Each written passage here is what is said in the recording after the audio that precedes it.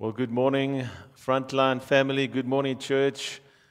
Welcome to one and all watching online today.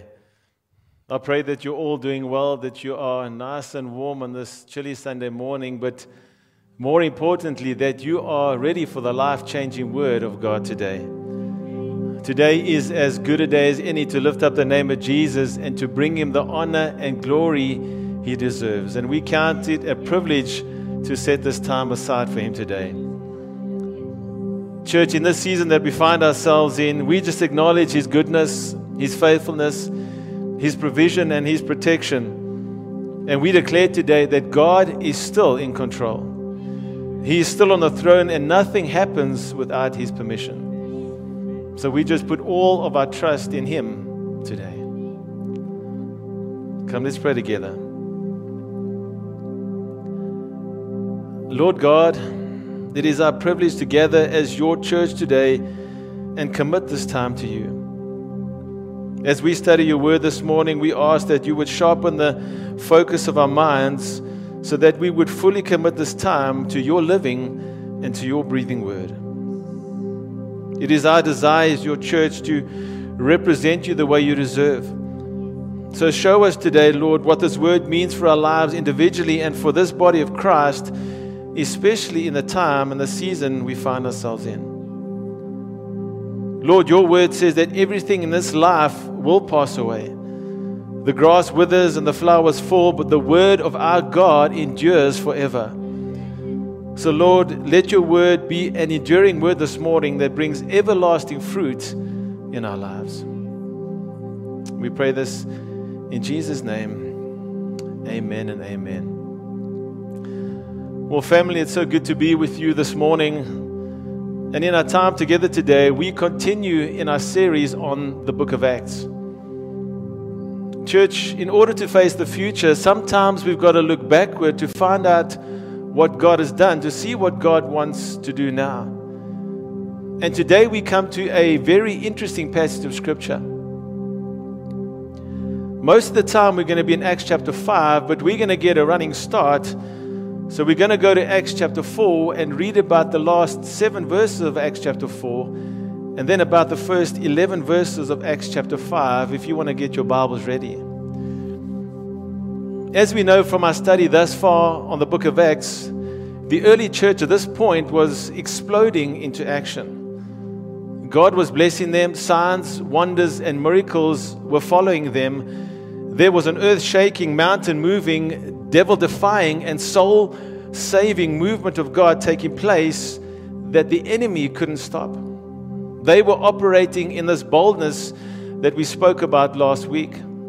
This boldness that gave them the courage to express God's word, to extend God's hand, and to exalt the Son of God. And even though they were being threatened not to do this. And let me tell you, church, the devil was not happy with that.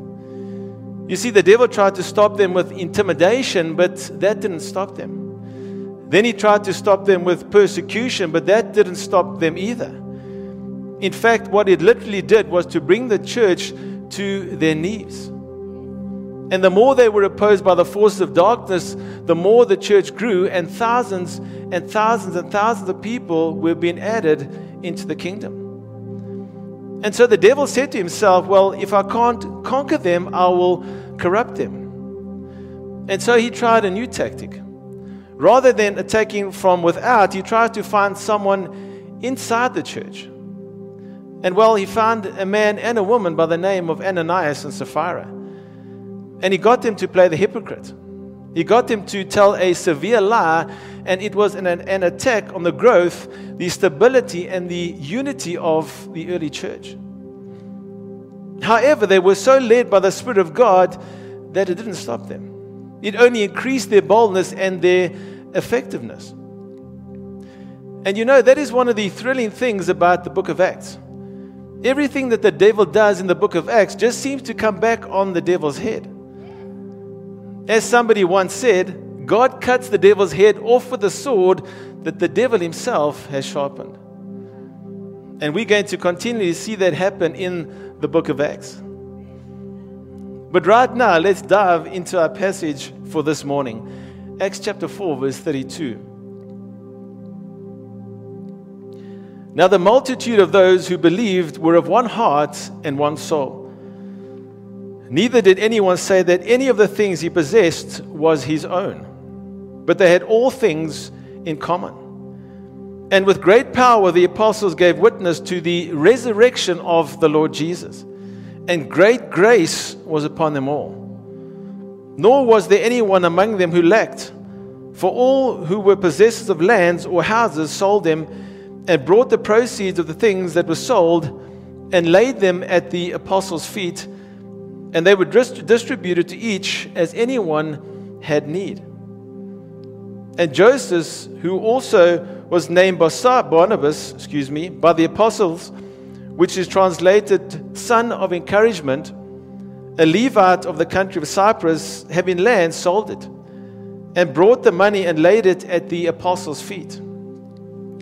Then shifting over to chapter 5, but a certain man named Ananias with Sapphira his wife sold the possession, and he kept back part of the proceeds, his wife also being aware of it, and brought a certain part and laid it at the apostles' feet. But Peter said, Ananias, why has Satan filled your heart to lie to the Holy Spirit and keep back part of the price of the land for yourself? While it remained, was it not your own? And after it was sold, was it not in your own control?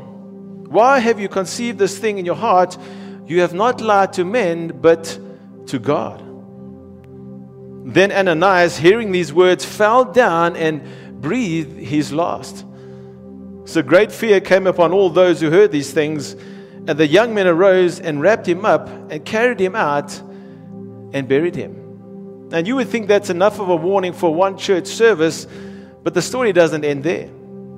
Verse 7 says, now it was about 3 hours later when his wife came in, not knowing what had happened. And Peter answered her, tell me whether you sold the land for so much. She said, yes, for so much. Then Peter said to her, how is it that you have agreed together to test the Spirit of the Lord? Look, the feet of those who buried your husband are at the door, and they will carry you out. Then immediately she fell down at his feet and breathed her last. And the young men came in and found her dead, and carrying her out, buried her by her husband. So great fear came upon all the church and upon all those who heard these things. What a powerful warning to the early church. Now, there are a couple of comparisons that I want to draw out from this passage today. There are a few things I want to show you, but before we do that, I want to throw something out at you. So far in the book of Acts, we've seen the Lord adding to the church, right? It says in Acts chapter 2 that the Lord added to the church daily those who have been saved. The Lord has been adding so far. We've also seen the Lord multiply. In Acts chapter 4, verse 4, it says 5,000 more were added to those who were initially saved on the day of Pentecost. So we go from adding to the Lord multiplying.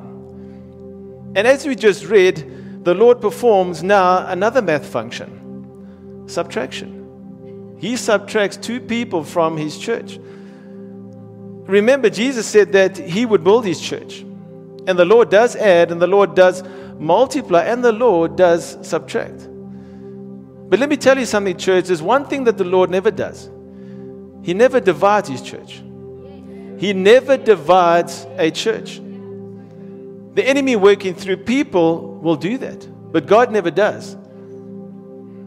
He'll add, he'll multiply, and yes, he will subtract. And God takes great exception to anyone who tries to divide his church by allowing themselves to become conduits for the enemy that will bring an attack on the growth, the stability, and the unity of his church. This should remain a powerful warning for all Christians today. This passage of scripture that we just read is a great example of how we should and should not live the Christian life. It's the difference between being fully sold out for God and being Well, partially sold out. Let me explain as we go a bit deeper. Church, two of the positive effects of being fully sold out and believing in Jesus are that the heart is loosened, or that the heart is set free in relationship to the things of this world, and it is tightened in its relationship to God firstly, and then to people. We see this in verse 32. Let's look at that. Now the multitude of those who believed, just pause there for a moment and underline the word believed. This word believe, church, is the key. Believing in Jesus as Savior and Lord, trusting Him for all that you need, being satisfied with all that God is for you in Jesus, that's the key. That's the root of what's happening in this story, and everything good comes from that. And this authentic believing in Jesus has two effects. It says, now the multitude of those who believed were of one heart and one soul. There you see the first effect. Believing in Jesus tightens the heart's relationship to people, especially Christians. When you become united to Jesus by faith, you become united to people by love. Then comes the other effect as we read on. Now the multitude of those who believed were of one heart and one soul, and here it is, neither did anyone say that any of the things he possessed was his own, but they had all things in common. So there's the second effect of trusting in Jesus. First, the heart is tightened in its relationship to people, and second, the heart is loosened in its relationship to things. Church, this is really important. Faith in Christ creates a bond of love to God and to people, and cuts the bond of love to things. Now, knowing that Luke wrote the book of Acts, if you read Luke's gospel, you'll see that this is one of his main burdens. He wants us Christians to be free from the love of things, and he wants us firm in our love for people. And he does not believe that you can have both at the same time. Because if your heart is united in love to people, then you will hold loose to things. Because things will have value only as a means of loving people. That's really what the story is all about. It's a snapshot of a community of people whose hearts have been utterly revolutionized by believing in Jesus. They found themselves freely caring about people and freely selling land and houses and giving the money to the church for distribution to those with special needs. Jesus had said in Luke chapter 12, verses 32 to 34, he said to his followers, "Do not fear, little flock, for it is your Father's good pleasure to give you the kingdom. Sell what you have and give alms. Provide yourselves money bags which do not grow old, a treasure in the heavens that does not fail, where no thief approaches nor moth destroys, for where your treasure is, there your heart will be also." This is exactly what they were doing in Acts chapter 4. And it was not because they had to do it in order to earn God's favor or abide by certain church rules. It was because they heard the word of their master and they believed. "Fear not, little flock, for it is your Father's good pleasure to give you the kingdom." And church, we all need to hear what I'm about to say. Faith in the promises of God's fatherly care, God's provision, and God's protection produces freedom from fear, freedom from anxiety, and therefore freedom from things. And it produces a freedom for people and a freedom for love. That's what faith in Jesus does. It brings freedom in our lives, even in the most desperate seasons of our lives. Because we believe in what our Master said, and we believe that our Master is still in control. And that makes us free. He whom the Son set free is free indeed. In Acts chapter 5, verse 4, Luke stresses the freedom of this liberty from things and this love for people. Ananias had sold a field and brought part of the proceeds to the apostles and said, that he brought it all. But he lied. And Peter, knowing this, being filled with the Holy Spirit, says to him, why are you acting as if this was some external pressure to make you do this? Why are you acting as if this were not a matter of freedom? Why has Satan filled your heart with this deception? And he basically tells Ananias that there is no such constraint in the generosity he sees happening around him in the church. These people are acting out of freedom. And you see, church, that's what true faith means. An authentic change of where your heart is, so that your acts of love and your acts of service are free. They are what you want to do, not what you feel coerced to do.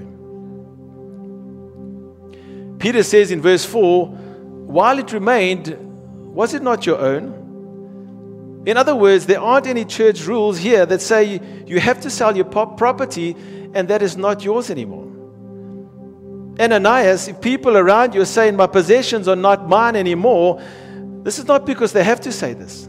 This is because they want to say this. They have been changed from the inside out by trusting in Jesus. They are free. Then he goes on, he says, and after it was sold, was it not in your own control? In other words, nobody coerced you to bring any of your money in here. If your heart doesn't tell you to bring it, don't bring it. And what Luke is describing for us here in the story, and something that we all need to grab a hold of, is the radically freeing effect of true faith in Jesus. Because you see, Christianity is not a matter of external conformity to religious expectations. It is a matter of internal liberty. It's not a matter of force and law. It is a matter of freedom and love. Being a Christian means being changed from the inside out, so that you fall in love with God and with people, and you fall out of love with the things of this world. So, church, if this matter was so important to God that He set such a strong example by subtracting people from His church, how do we make sure that as Christians today we don't fall into the same trap? How do we make sure that we are not Christians that are operating in hypocrisy, but rather that we are authentic Christians who are radically transformed from the inside out into freedom, even when the world around us is collapsing? And what Luke does to make this real for us is to give us two living examples. Barnabas, a man who really experiences on the inside the freedom of faith in Christ. And Ananias and Sapphira, a man and a woman who try to fake it on the outside when it's not really there. Barnabas is mentioned briefly in Acts chapter 4, verse 36 to 37. It says his name is actually Joseph, but they obviously gave him a nickname, Barnabas. And it means the son of encouragement. He was a Levite of the country of Cyprus. And having land, he sold it and brought the proceeds and laid it at the apostles' feet. That's all it says for now. But did you know that later on in the book of Acts, we will meet him as the advocate of the new convert to the Apostle Paul in chapter 9. He is instrumental in bringing the Apostle Paul to the Lord.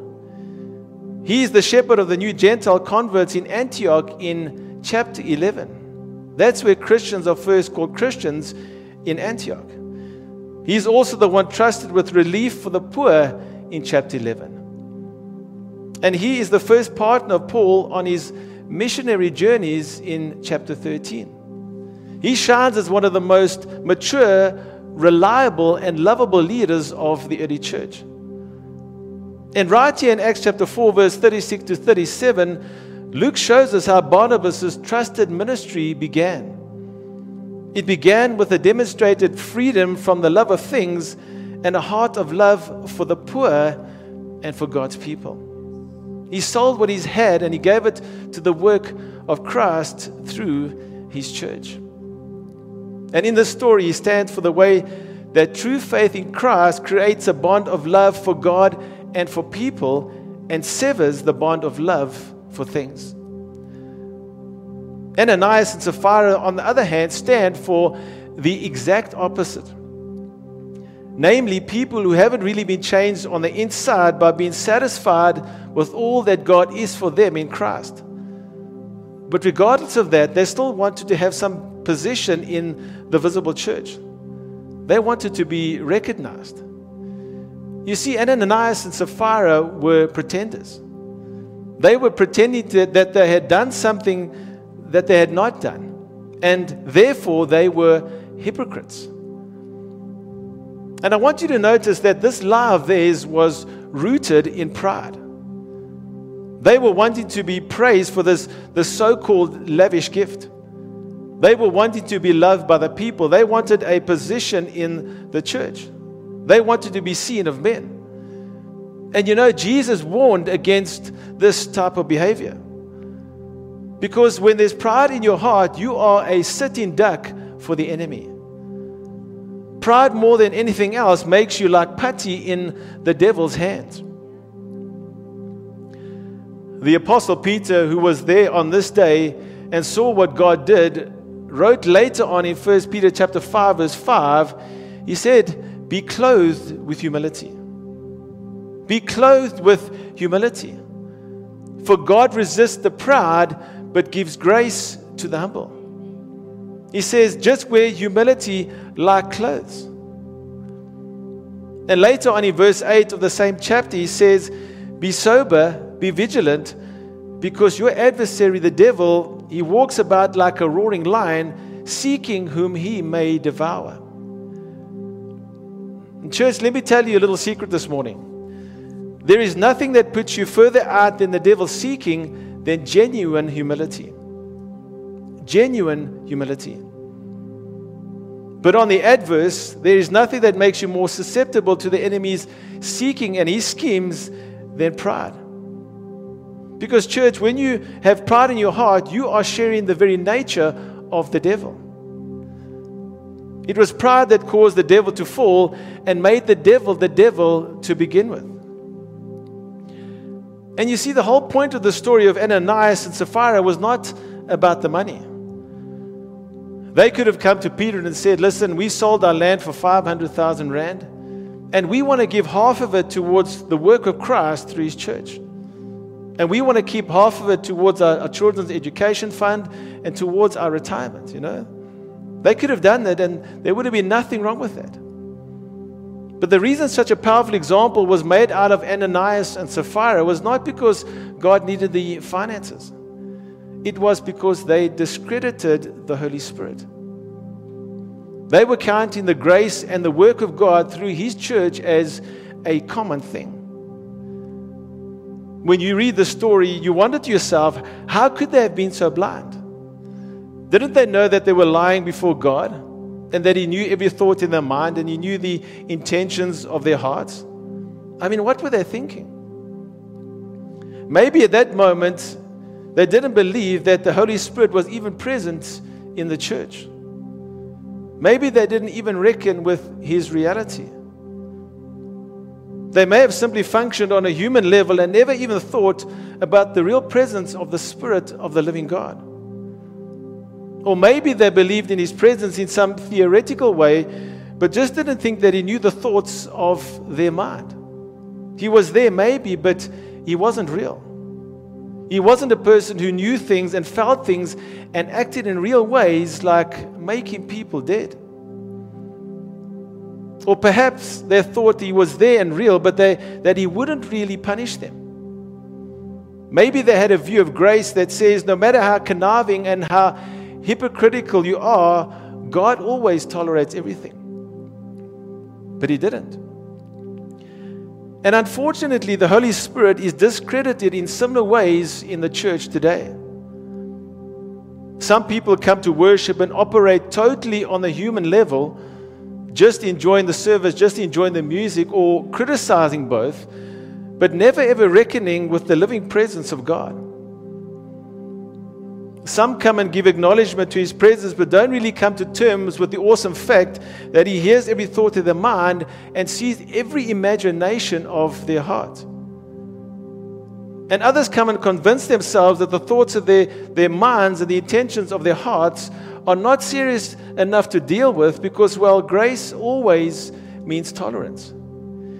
In each of these cases, the Spirit of God is discredited and demeaned. And Hebrews chapter 10 verse 29 warns that it is possible to insult the Spirit of grace. It says, of how much worse punishment do you suppose will he be thought worthy who has trampled the Son of God underfoot, counted the blood of the covenant by which he was sanctified a common thing, and insulted the Spirit of grace? This is the warning that Luke puts before us in Acts chapter 5, so that we will fear bringing contempt on the Lord through any form of hypocrisy, being a part of the church that Jesus said he would build. Remember, we are the church. And Jesus said that the gates of hell will not prevail against his church, which means he does not tolerate hypocrisy on the human level that allows the enemy access to the flock.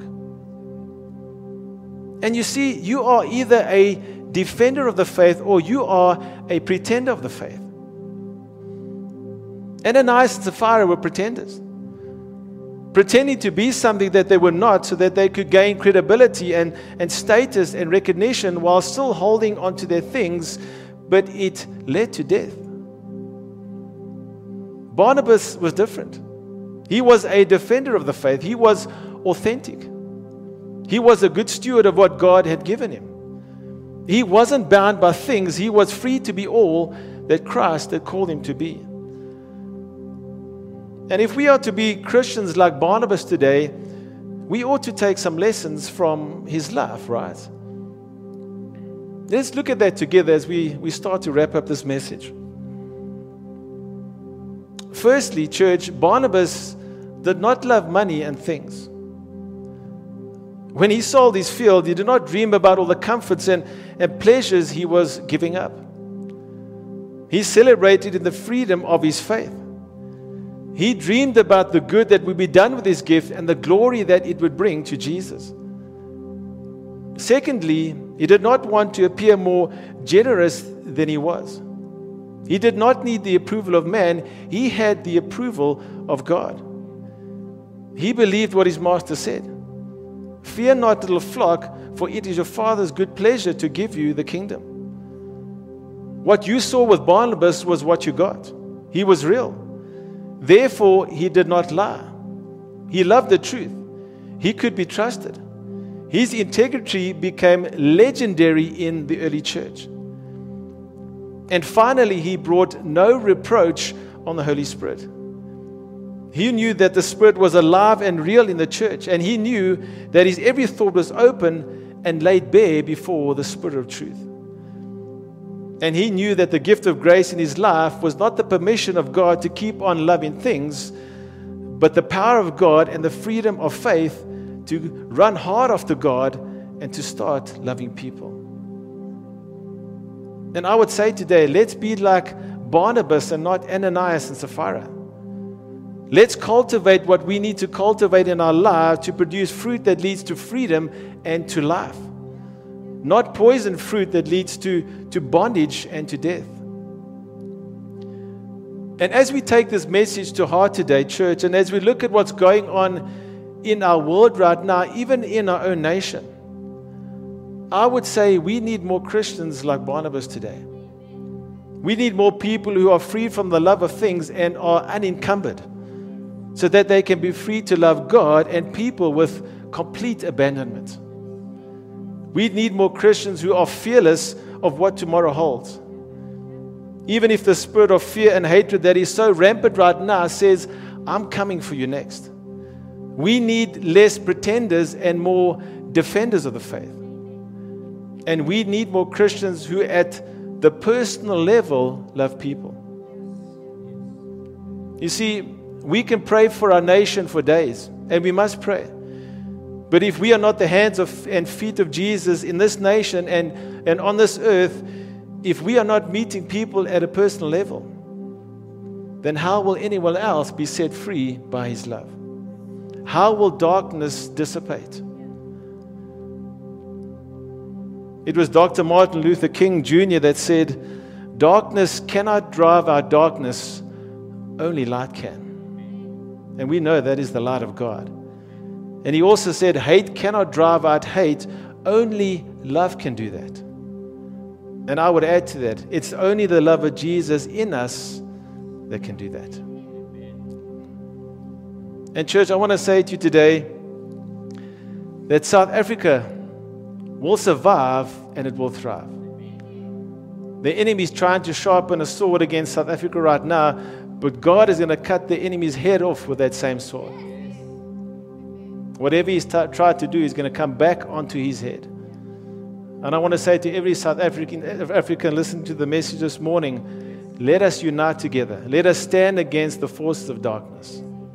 South Africa will survive and South Africa will thrive. Church, would you stand with me this morning? I'd like to say the blessing over all of you, and then we're going to sing the blessing together. And may the Lord bless you, church. May the Lord keep you.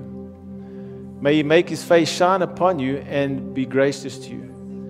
May He lift up His countenance upon you and give you His peace.